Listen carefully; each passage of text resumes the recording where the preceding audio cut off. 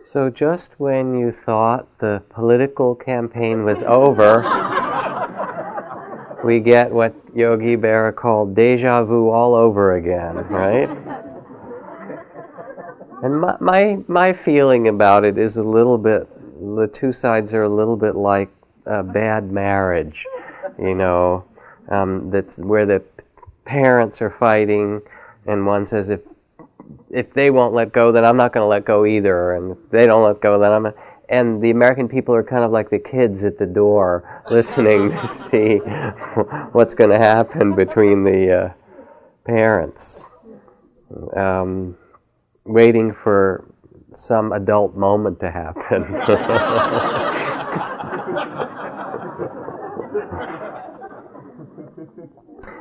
I've just come back from a retreat in the desert in Yucca Valley with Wes Nisker, Stan Groff, Christine Groff, a number of others.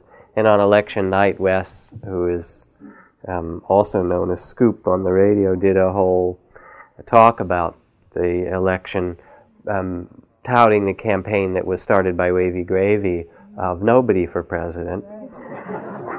And he presented nobody to the group and said, you really have to listen to this because nobody will lower your taxes, right? And nobody really listens.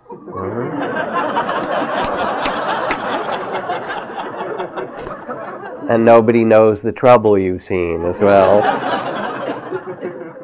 And nobody will bring you world peace, right? And nobody will bring the Republicans and Democrats together. Nobody has your highest interest at heart. And nobody is enlightened. What a great candidate, huh? And nobody loves you. That's right.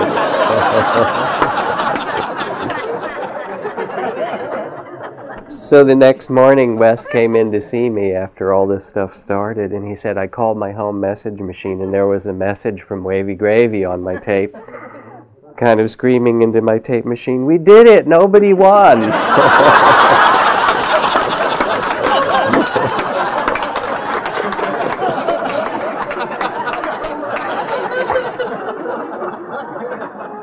Let's come to this.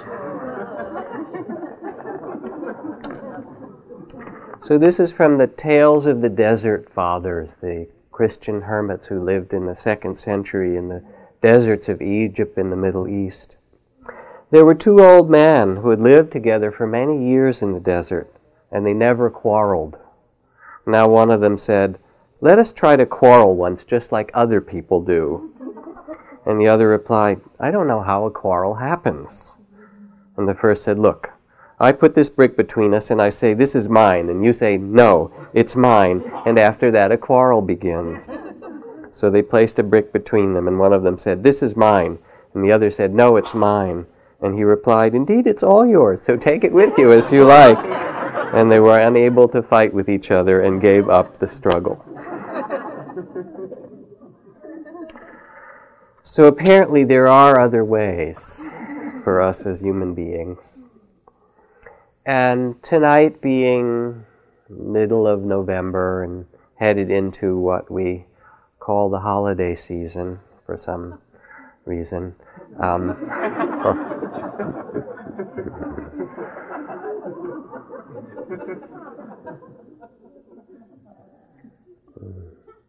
Wouldn't it be great if it really was a holiday from busyness and buying and selling and all of that?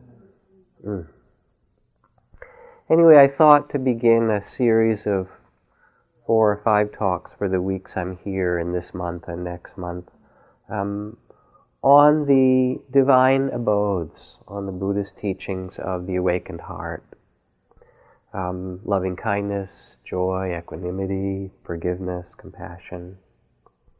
Because the teachings that are offered from this lineage of the elders from the Buddhist tradition, and that we've worked with those who've come here on a more regular basis, really speak about a possibility for us as human beings, a shift of identity from the entanglement with greed and fear and delusion and anger to the capacity of the heart for wisdom, for openness, generosity, and love.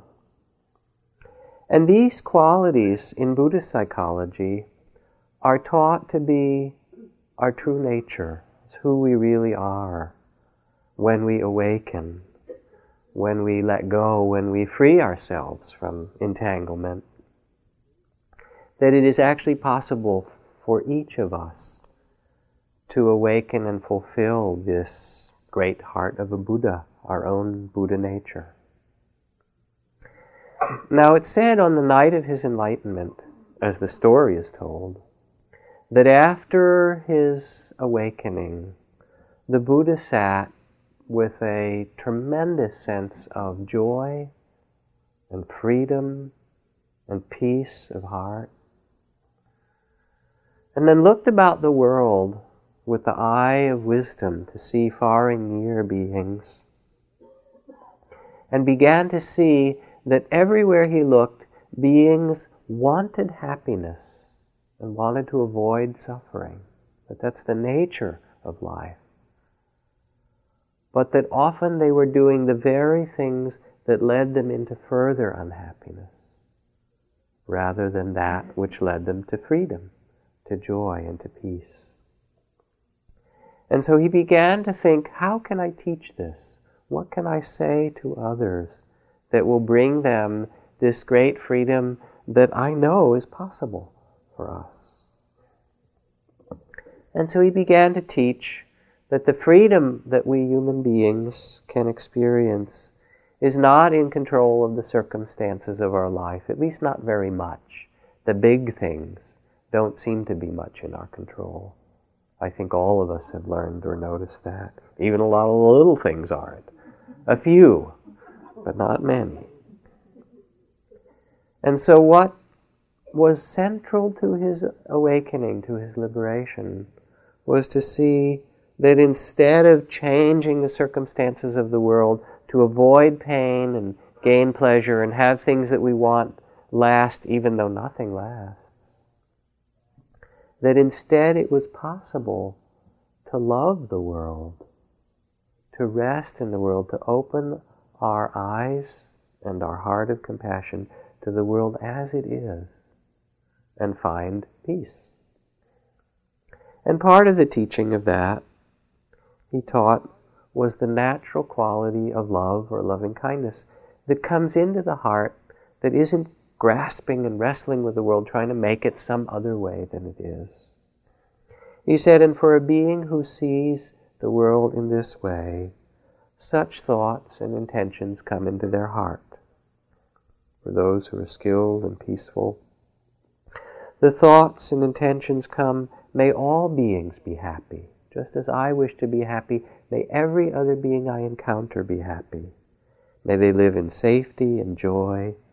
All living beings, whether weak or strong, tall, stout, average or short, seen and unseen, near or distant, born or yet to be born, may they all be happy. Let no one deceive another or despise any being. Let none by anger or fear wish to harm another.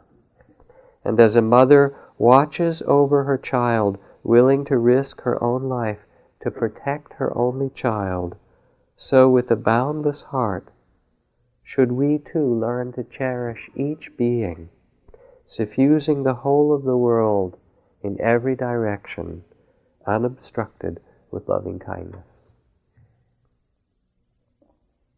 The words of the Buddha. Now the quality of loving kindness, one of the natural states of the awakened heart, is also sometimes translated as friendliness, because sometimes love seems like a little bit daunting, to love all of experience, all of beings, all of creation. But another simple translation, this one of friendliness, begins to invite us to see there is a natural communion, community, neighborliness that comes when we step out of the small sense of self, what's called the body of fear, or what Chogyam Trungpa Rinpoche, the Lama, Tibetan Lama, called the bureaucracy of ego. He said to step out of that for a moment, me and how it's supposed to be, and see that really we're all in it together, Republicans, Democrats, Libertarians, etc. We are. And of course it's one thing to do loving kindness meditation, which we'll do before the evening is over, for beings in all directions, far and near. More difficult, of course, is to love the beings that are closest to us, the kind of personal. I mean, I have often told the story of going in at the end of a meditation retreat, the morning when I promised I was supposed to teach loving kindness meditation, many years ago, and I had a very difficult quarrel with my girlfriend of the time, because she'd promised to meet me somewhere, and anyway, it didn't work out, and I was really angry with her and she with me, and I sat down and, it's time for loving kindness, and breathe and forgive, and then I'm, and all this nice kind of meditative voice saying, now think of someone you love a lot and send your loving kindness to them, teaching it, and then I get quiet and I think, I'm going to call her back, God damn it. I'm going to tell her that's unfair and I'm so pissed. And now think of somebody else you love a lot and send them, And there's my mind. And of course, I meditated for a while, so I knew the mind has no pride. It'll do anything, right? So I just kind of watched it go back and forth, anger and resentment and forgiveness and loving kindness and anger and resentment and so forth. By the end, it was a little bit better. I called her back. We kind of figured things out. The idea of friendliness is really toward everything, including to our own pain and our own difficulties and our own fears. There's a big piece of love that's simply self-acceptance. A lot of spiritual life for us in the West is learning self-acceptance. I remember this cartoon from Jules Pfeiffer where there is a man standing in the corner, kind of backed in the corner with his arms folded, and a woman with her arms outstretched in front of him, kind of on her knees, saying, "But I love you." And he's looking back and he says, "Don't you threaten me," right?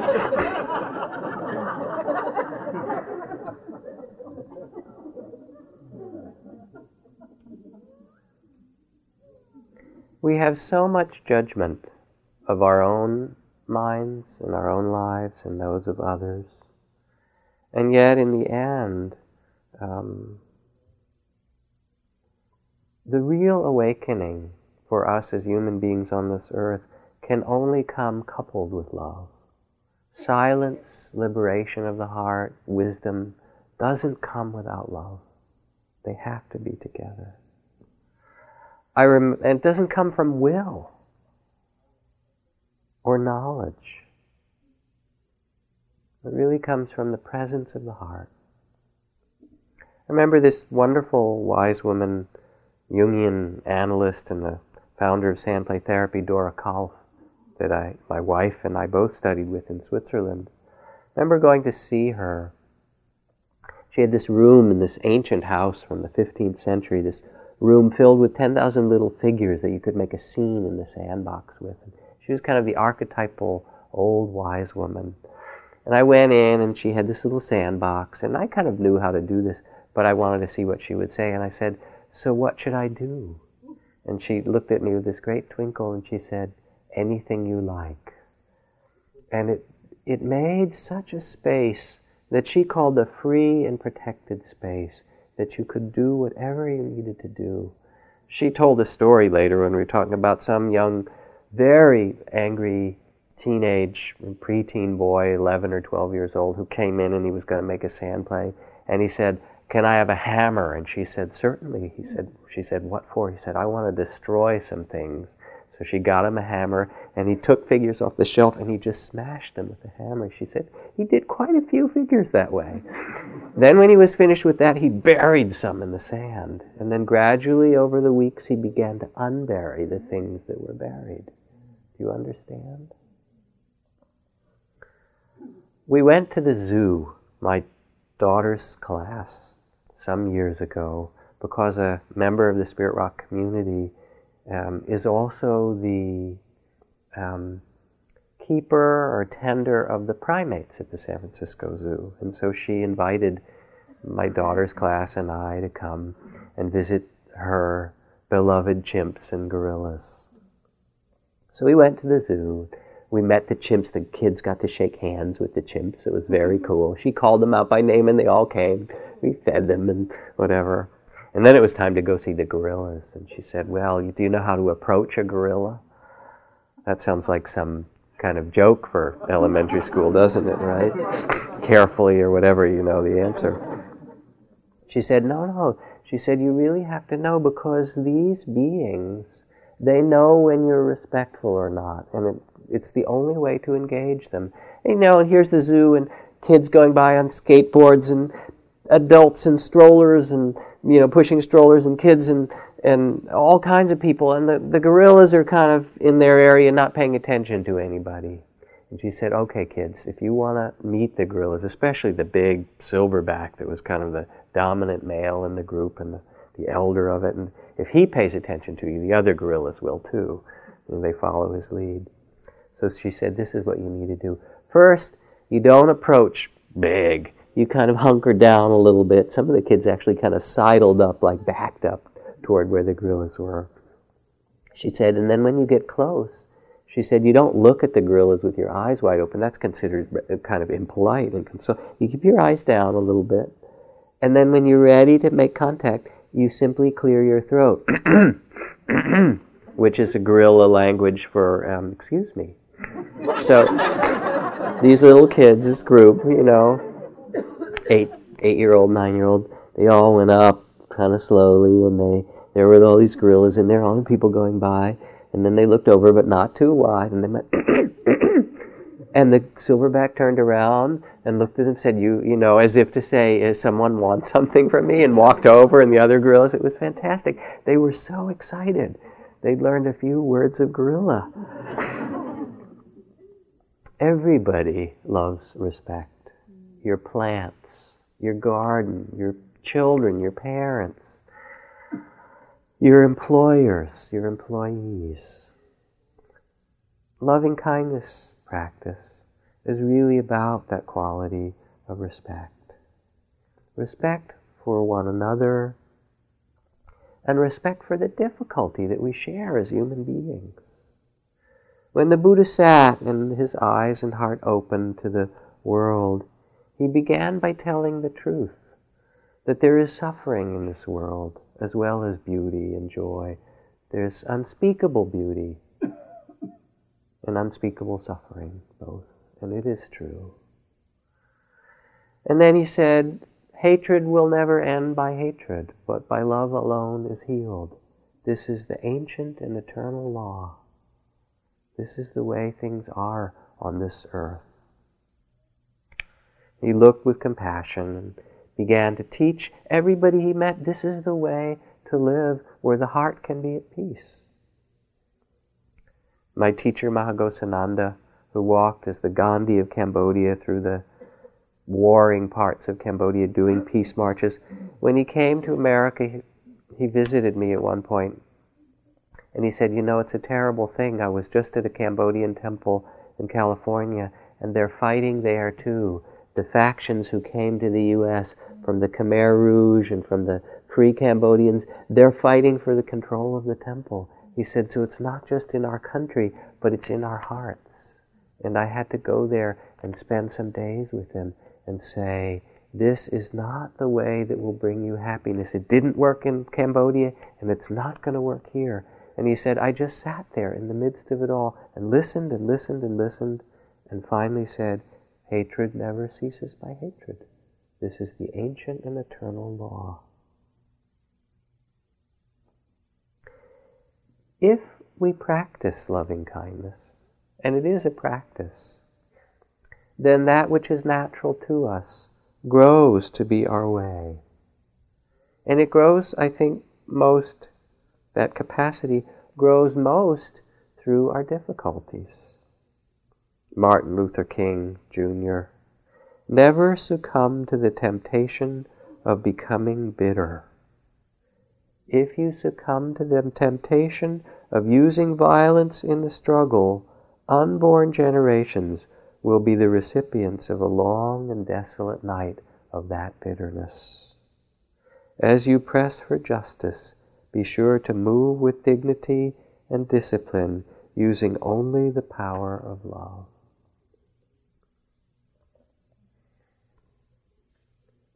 Send that down to Florida. It'll get there. It's okay. Peter Matheson. Growing up, the child's clear eye is gradually clouded over by ideas and opinions, preconceptions and abstractions, all taught to him. Simple free being becomes encrusted with the burdensome armor of the ego. Not until years later does an instinct come that a vital sense of mystery has been withdrawn.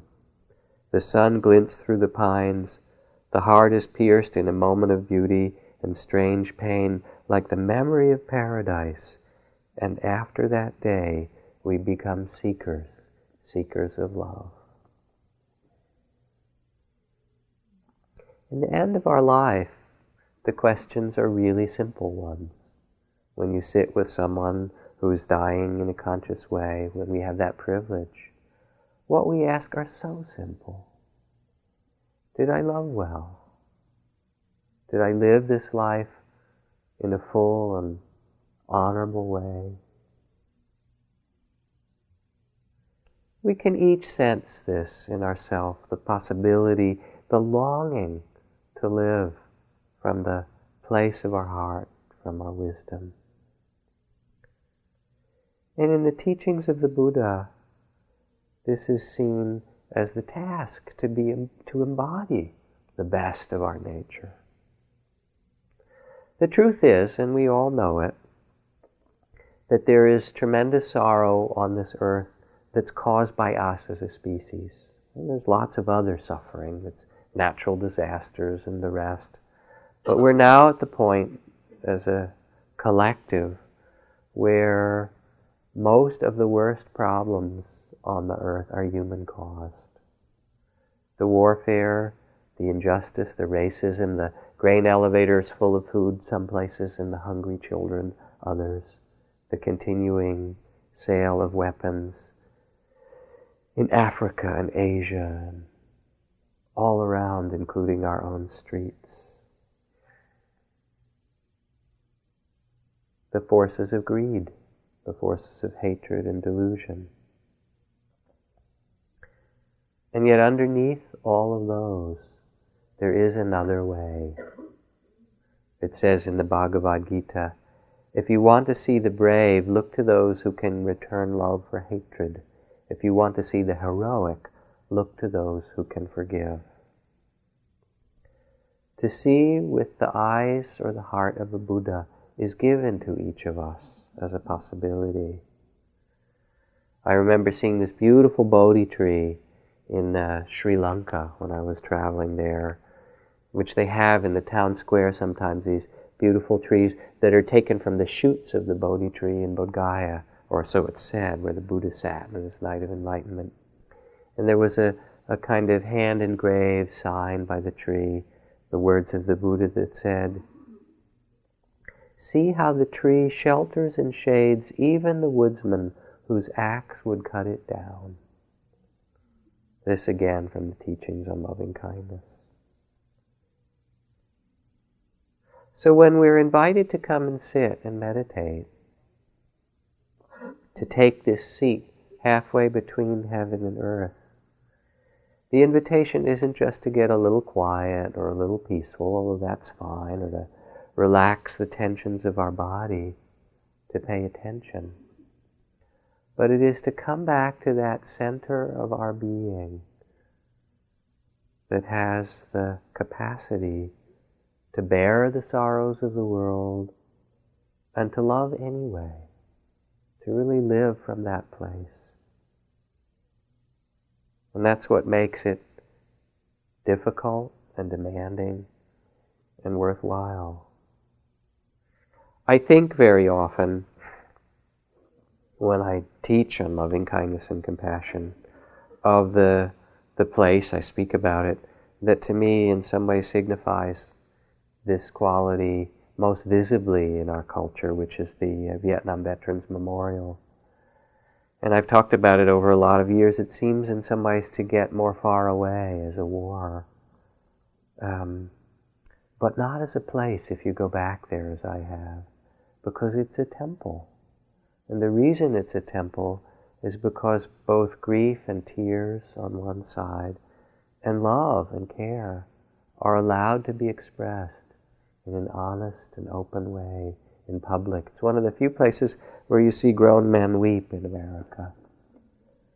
If I could, I would lead each person in hand, every mother and father, past this black stone wall, and ask them to read every name and imagine each life that was cut short, like my own child was. You know, just the notes and letters that are left there. This note in somebody's handwriting, see if I can find it, that looks like the handwriting of a young girl. What happened to that?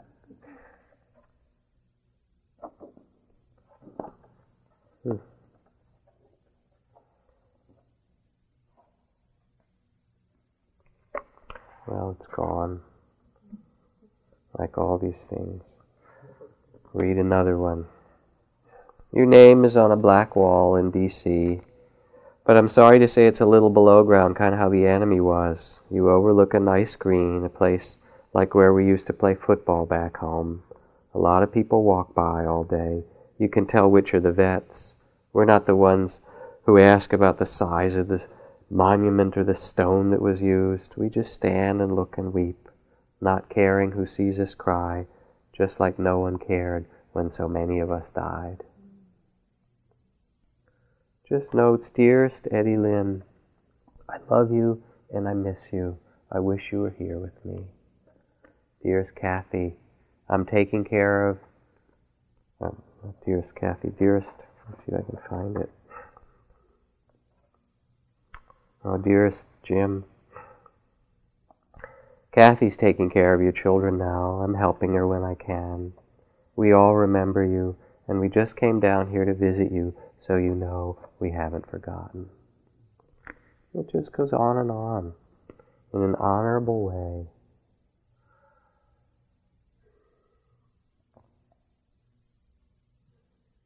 The practice of loving kindness meditation was taught by the Buddha first, when some monks and nuns went into the deep forest and heard the sounds of wild animals sitting in caves and thought they heard ghosts, and they ran back and they said, please give us a protection in this difficult world. And the Buddha said, I will give you the great protection, the protection of a loving heart. He began to teach the systematic loving kindness meditation. But before he did, he said, let me tell you why it is a protection. Because wherever you go with a loving heart, beings will sense this. Ram Dass puts it this way. He says, to me that's the power of a Gandhi or a Buddha, just one person who isn't vulnerable. Don't underestimate the power of the human heart. When I look at the human heart, that link, that doorway, I see an institution that makes the Pentagon look like children's toys.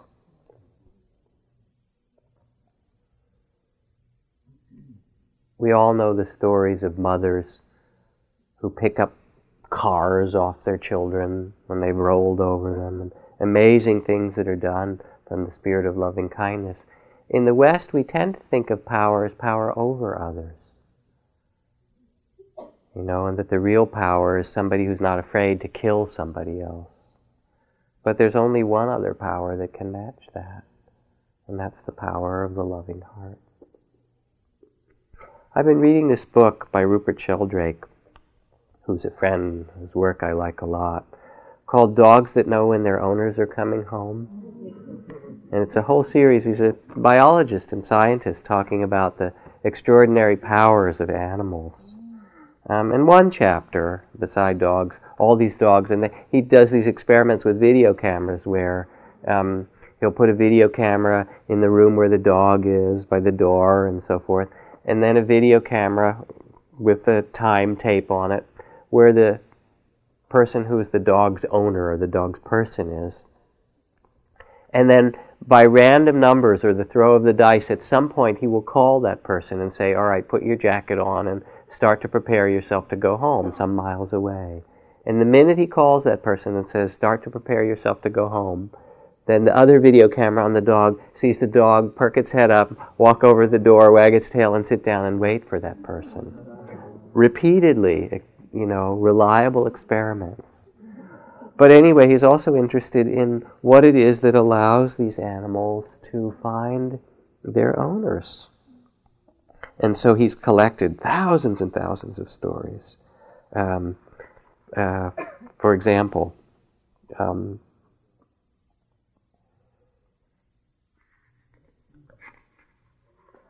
here's a story of a dog that prevented suicide. This woman who had ended a terrible divorce and loss of children, and her dog and cats were sleeping contentedly in the front of the fire, and she went in the kitchen and got water and took out all the pills that she'd been saving up to take to end her life. And her beloved spaniel jumped up from the fire, ran in front of her, jumped onto the table, knocking over the water, pulled his lips back, snarled so much that she didn't go near the pills and had to sit back down. And then he came up to her and started frantically licking my face, his whole body wagging, because I didn't do it. And I realized after that I couldn't do it. Or the stories of journeys of animals. A sheepdog who was abandoned by car thieves after the Land Rover was stolen and driven over 100 kilometers from his home into an area of England where he had never been, dumped there. The car was found, and the owner, Mr. Balderstone, who was a shepherd, said, "Oh, he's a sheepdog, he'll be fine." All he did was call a number of the farmers on the way back and say, "Keep your eye out for my dog." And sure enough, 100 kilometers and 5 days later, the dog appeared, wagging its tail by the door. Never been that place before. Or even birds, okay? There was a magpie adopted by the children of the Botier family in Drancy near Paris after it fell out of its nest as a baby. They raised it for several years, and then one holiday they took it to stay with them in their grandparents' home near Bordeaux in southern France, where the bird escaped. The children were terribly upset, and at the end of the holiday they had to return home without her. Soon afterward, they saw her in the tree nearby the house. They called to her. She flew in the window and back into her cage 300 miles away. Even more spectacular was the pigeon that belonged to Ken Clark of Bakersfield, California. He gave the bird to some cousins to take care of. They were visiting from Connecticut. He provided a cage and feed for them to carry it in, and off they went. 1 month later, the bird was back. Its tail feathers were mostly gone. It was dirty and a real mess. His cousins had taken the bird 3,000 miles away, but it escaped when they were trying to transfer it to a bigger cage, and it flew back home. So if birds and dogs can do it, don't you think that we can too? It's actually contagious. Loving kindness, we catch it from one another. It's such an amazing power, and I remember my teacher Deepa Ma, this woman in Calcutta, who used to give us these long, wonderful hugs and do her loving kindness meditation as she did, and she would kind of pat us all over and hug us, especially when we were young teachers and really desperately needed it because we didn't know what we were doing at all. You go to her and say, "We don't want to know what we're doing," and she said, "It's okay," and she'd pat us and say, there, it'll be all right. Now you go and teach some more, And she would do it in such an amazing way that for days afterward, we'd all just be smiling like this with so much love. Now, I don't want to be sentimental about it. It's easy to read these dog stories and say, it's actually very, very difficult to love. But it also has such a capacity to turn the situation of our lives around.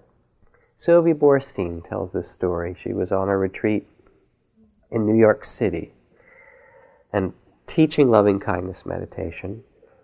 And one of the students there who'd been practicing said that he had been mugged at gunpoint recently in the city. And a man came up to him, obviously high on some kind of drug, strung out. This guy, kind of dirty blonde hair and, old kind of rumpled army jacket, and on a back street with a gun, and said, "Give me everything." So he said he took out his wallet and he gave all the money and the credit cards. He said, no, give me more. And he gave him his watch and whatever he could. And the guy was kind of shaking the gun and looking at him and saying, "I'm going to kill you. I'm going to kill you." He said, no, wait. And he started finding more things. "Here, take this too. Here, take that. I'm going to shoot you. I'm going to kill you." And finally, the man who was being mugged looked at the guy holding the gun, who's saying, "I'm going to shoot you, I'm going to kill you." And he said, "You don't have to kill me. You don't have to shoot me. You did really good. You got $700. You got credit cards. You got a good watch. They're going to be so proud of you where you go. You did really good. You don't have to shoot me." And the guy looked at me and said, "I did good? I did good. You don't have to shoot me. You did really good. Oh, it's okay. Thank you." And he went back. A true story. I mean, we're all just waiting for somebody to look at us and say, "It's okay, you did good. You really did okay." Because it is hard for all of us. It's the truth, and nobody gets out of that. If you know what it means to be out in the middle of an ocean by yourself in the dark, scared, then it gives you a feel for what every other human being is going through. I row an actual ocean. Other people have just as many obstacles go through, for the ocean is all around us, and they are rowing as best as they can. This is from Toni Murden, the first woman to row solo across the Atlantic Ocean. If you can imagine that. So loving kindness is not just a philosophy or an idea, it's actually taught as a practice. And it begins first with forgiveness, because we can't love if we can't forgive. Forgive means to let go of the hatred that we carry. Doesn't mean we condone what happened. We may say, "No, never again will I let this happen." Put my own body in the way of letting such suffering continue. And it's not a papering over. It can be a deep process of grief and loss and sorrow and rage. But in the end, it's simply not putting another being out of our heart. And really, it's for ourselves. It's like the two prisoners of war that I talk about. One who said to the other years later, they got out of the prison, "Have you forgiven your captors yet?" And the second one said, "No, never." And the first one said, "Well, then they still have you in prison, don't they?" In the end, the forgiveness and loving kindness starts here. We can search the whole universe, says the Buddha, and not find a single being more worthy of loving kindness than the one sitting right here, ourselves. And in a way, to forgive is to ease the suffering of our own heart, the pains that we carry. Whatever we cannot forgive, says Ruth Carter Stapleton, we are doomed one day to relive. The person who refuses to forgive the gossip eventually becomes a gossip, and the one who cannot forgive a betrayal becomes a betrayer. The reason for this is that the inability to forgive a frailty in another indicates we have the same lack of mercy for ourselves. And so there are these practices. And you do them once, twice a day, for 6 months or a year. 100, 200, 500 times. And sometimes you don't feel it, and sometimes I'm not going to forgive that person. Sometimes it brings up its opposite. You're angry. And that's all part of it. You forgive the anger. You do it over and over. And then gradually the quality or the intention of the heart grows and it deepens.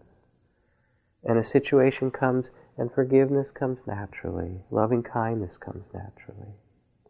We start with forgiveness, and then there's a systematic training in loving kindness, beginning with oneself if you can, or a benefactor if you can't feel love for yourself, and then gradually expanding to loved ones, picturing them, offering the intention, may you be well, may you be safe, may you be held in loving kindness, may you be happy. And then when you're good at that, you try neutral people.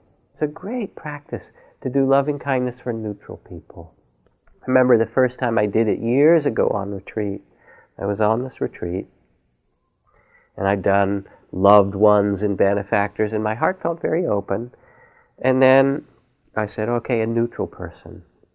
And there was this gardener who worked at this retreat center that we were renting, this old guy, and I didn't know him at all, and I just began sitting in my meditation, may he be well, may he be safe, and picturing him, like the Buddha said, as if he were, as he is, someone's beloved child, and feeling that, as if his mother were to look at him, or his father. May he be happy. And I repeated it over and over in my meditation over the course of 3 or 4 or 5 days. He was my neutral person. And it's first amazing to see how many neutral people there are. There's this huge category of people that go by that we don't give a thought or a feeling to. And then after a few days, I was out doing my walking meditation, and he walked by, and I swooned. I was so happy to see him. I said, oh, my neutral person, oh, I love you, you know. And it's because I had practiced that, and there he was, and then it all came. This friend of mine who does hospice work said she feels such deep love for the people that she works with who are dying. And she said, at first I thought it's because it's such an extraordinary space to share of honesty when someone is there nearing their death, which is true. She said, but then I realized that there was something else that made it happen for me. And that was that as I go through the day, usually I'm working with, a couple of people at a time, I make sure periodically through the day to do a loving kindness meditation for them when I'm not with them. May they be well, may they be held in compassion as they go through this process of dying. May they be, filled with loving kindness. May they be peaceful. She said, and what I realized is as soon as I picture them now, because I've done this practice of loving kindness, that's what comes into my heart.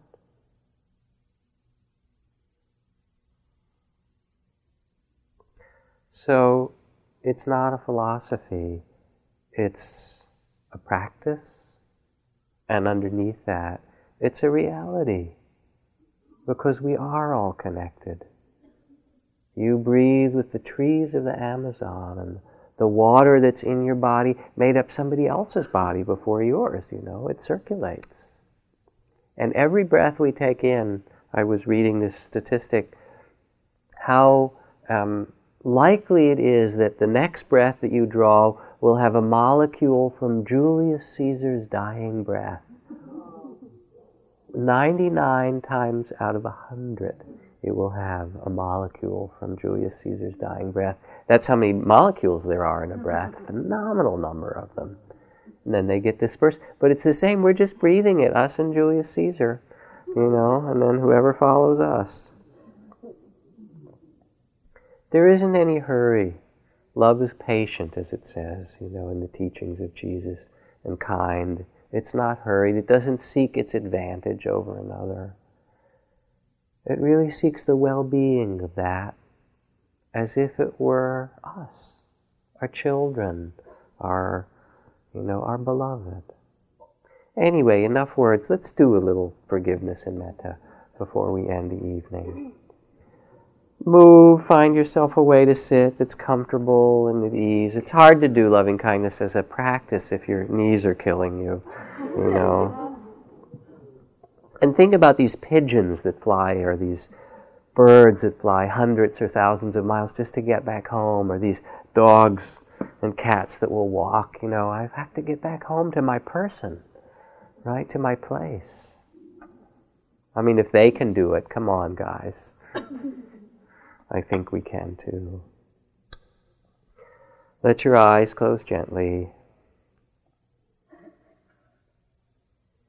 Let's come back to the breathing gently at the heart. Let the heart be that place of tenderness that it is most deeply.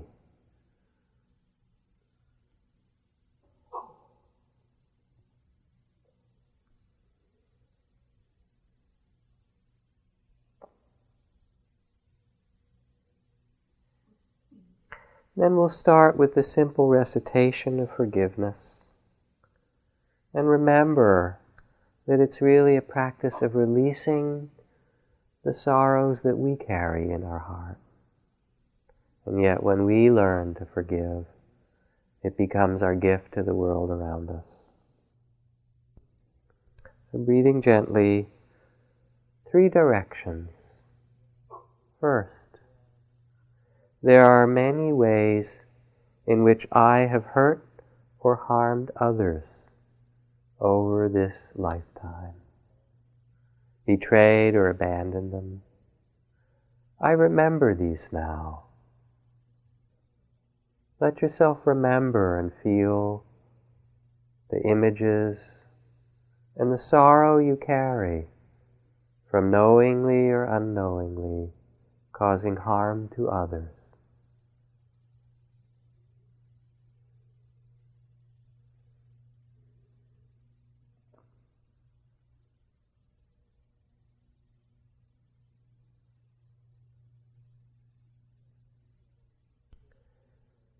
There are many ways, in so many ways, knowingly and unknowingly, that I have hurt or betrayed, harmed or abandoned others.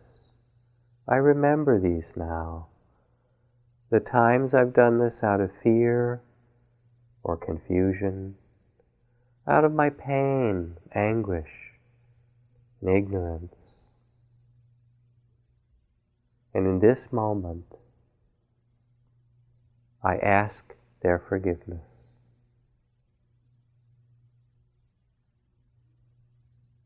May I be forgiven.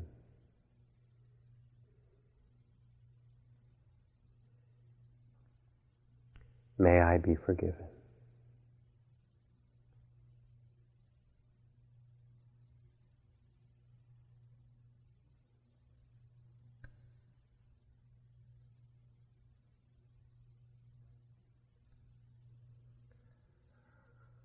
The second direction, just as we have all hurt and harmed others, knowingly and unknowingly, in the same way we have hurt and harmed ourselves. In the many ways in which I have hurt or harmed, betrayed or abandoned myself, I remember these now too, and feel the sorrows I carry from them.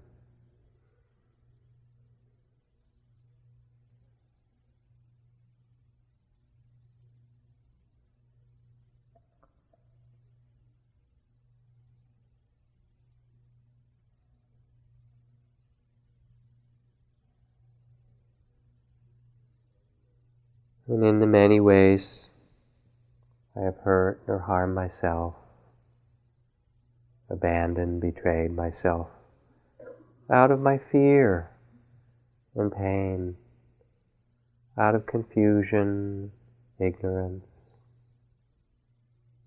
In this moment, I offer myself forgiveness.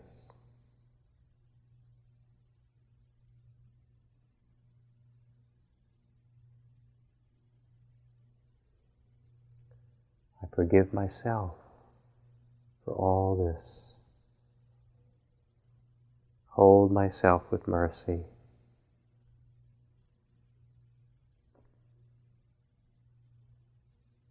Because if we can't love ourselves, who else could?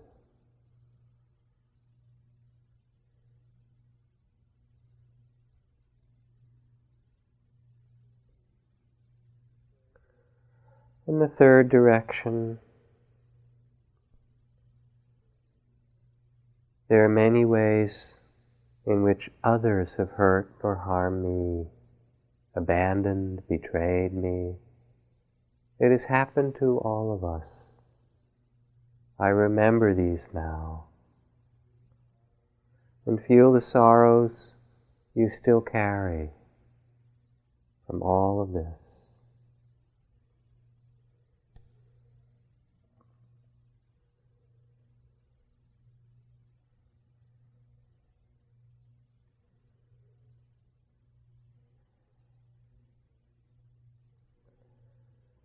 In the many ways that others have hurt or harmed me, knowingly, unknowingly, out of their fear, out of their pain, out of their confusion and ignorance, to the extent that I am ready, I offer them forgiveness.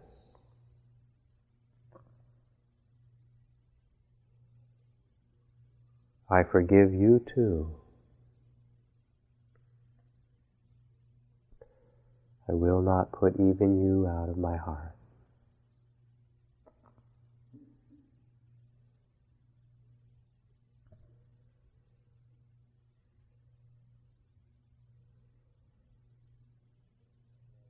To the extent I'm ready, I turn my heart in the direction of letting go, healing.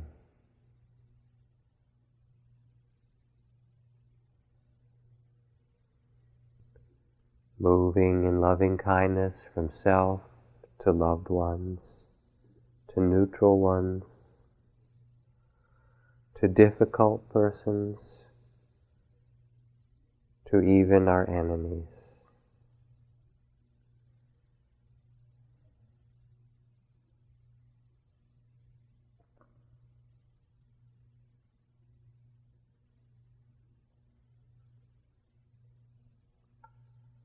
And now, having cleansed the heart or prepared the ground of forgiveness,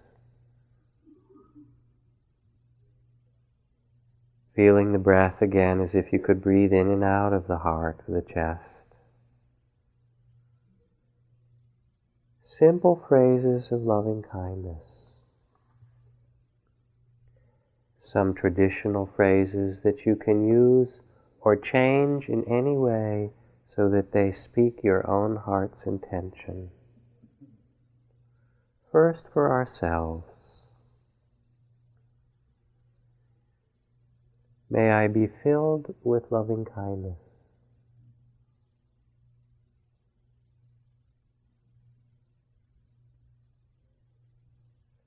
May I be safe from inner and outer danger.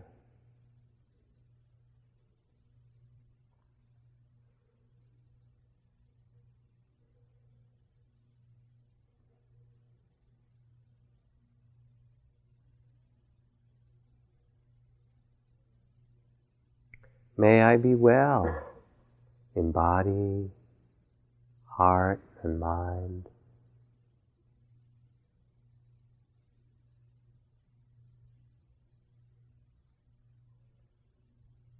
May I be at peace and happy, truly happy.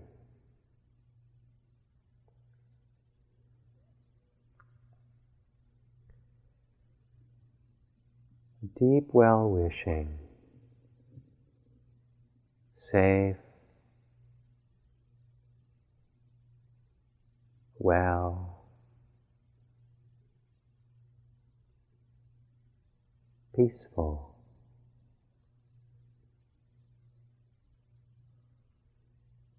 happy.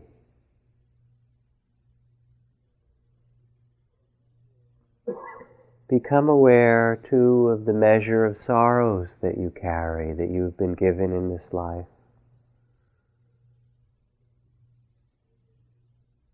And hold them with great compassion, a tenderness of heart.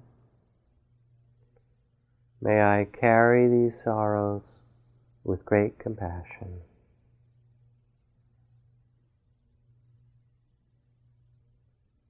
May I be filled with loving kindness.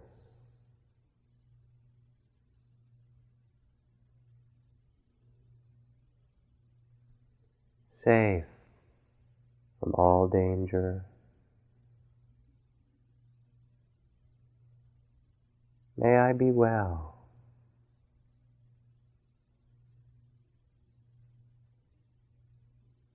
And peaceful.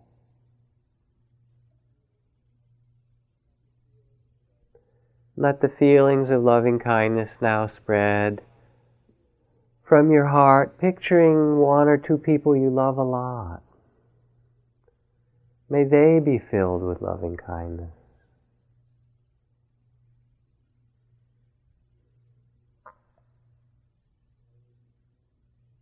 May they be safe from inner and outer dangers.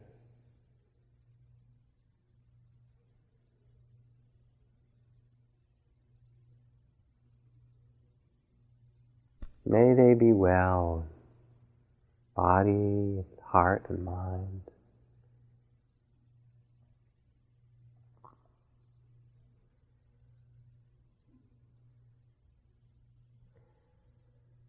May they be peaceful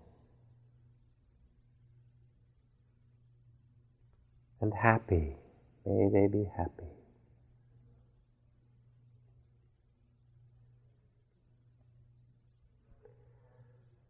And then letting the quality of loving kindness go further to fill this room, all of us here together.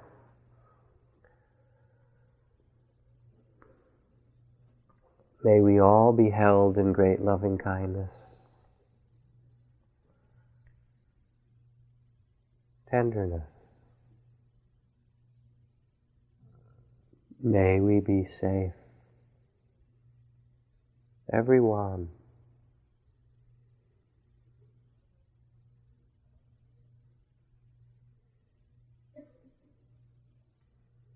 May we be well.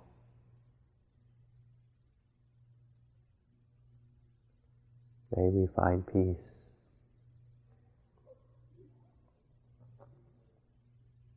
And breathing, let the field of loving kindness then open. We could stay with other loved ones and friends and benefactors. Let it open wider to the whole of the earth,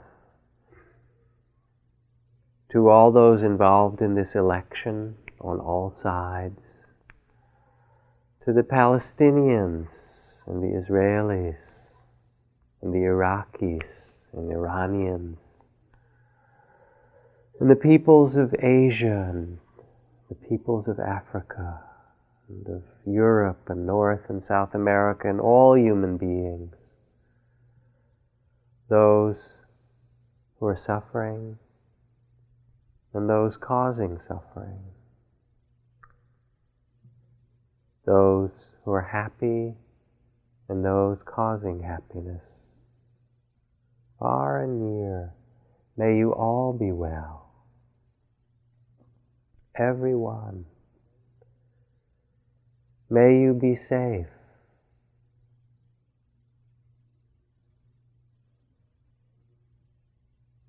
May you be at peace.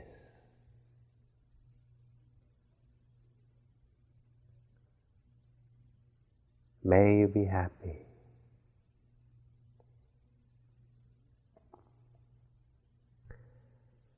And let the practice of loving kindness spread to the non-human beings, the fishes, the birds, the creatures of the earth and the forests, all that breathes and lives.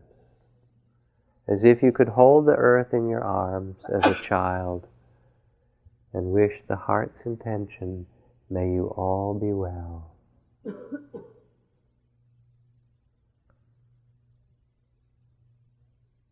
May you all be safe.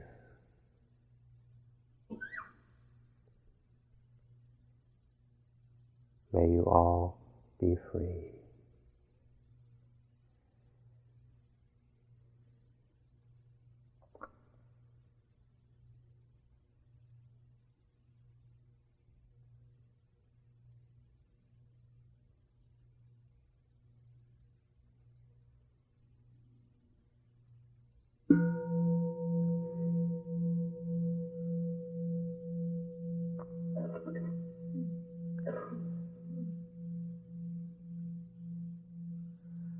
it's important to remember that these are simply practices, and that you can do them a number of times. Sometimes you feel it, sometimes you don't. Sometimes it brings up its opposite, and you realize how much pain or fear or resentment or outrage one still has in the heart. And we use them, those who practice, to simply seed the heart's intention over and over. And yet, if one does so, says the Buddha, as the heart grows in loving kindness, your dreams become sweet. You fall asleep more easily and you waken contented. Your health is better, and angels and devas will love and protect you. And men and women will love you as well, says the Buddha. Weapons won't harm you.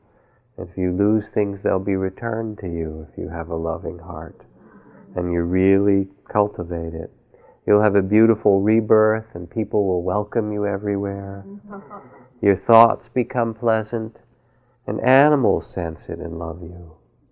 And elephants will bow to you as you go by, it says. Try it at the zoo, see what you think. Your voice becomes sweeter. Your babies are happy in the womb as they grow up. And if you fall off a cliff, a tree will always be there to catch you. The world becomes peaceful around you, and you see Buddhists everywhere. We come together on Monday night, whether you come for the first time or as old friends, and it's really just a reminder on this earth of what's possible for us as human beings. Just a reminder of something that we already know inside. So let's do a very simple chant.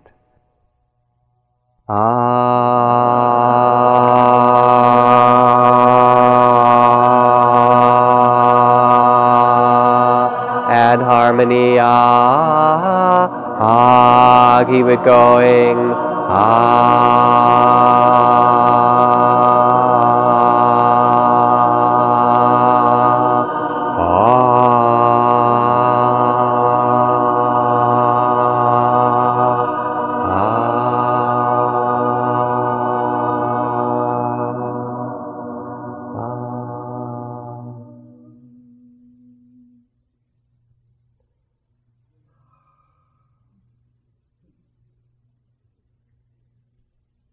Gee, if human beings can sound like that, there really is hope for us, isn't there?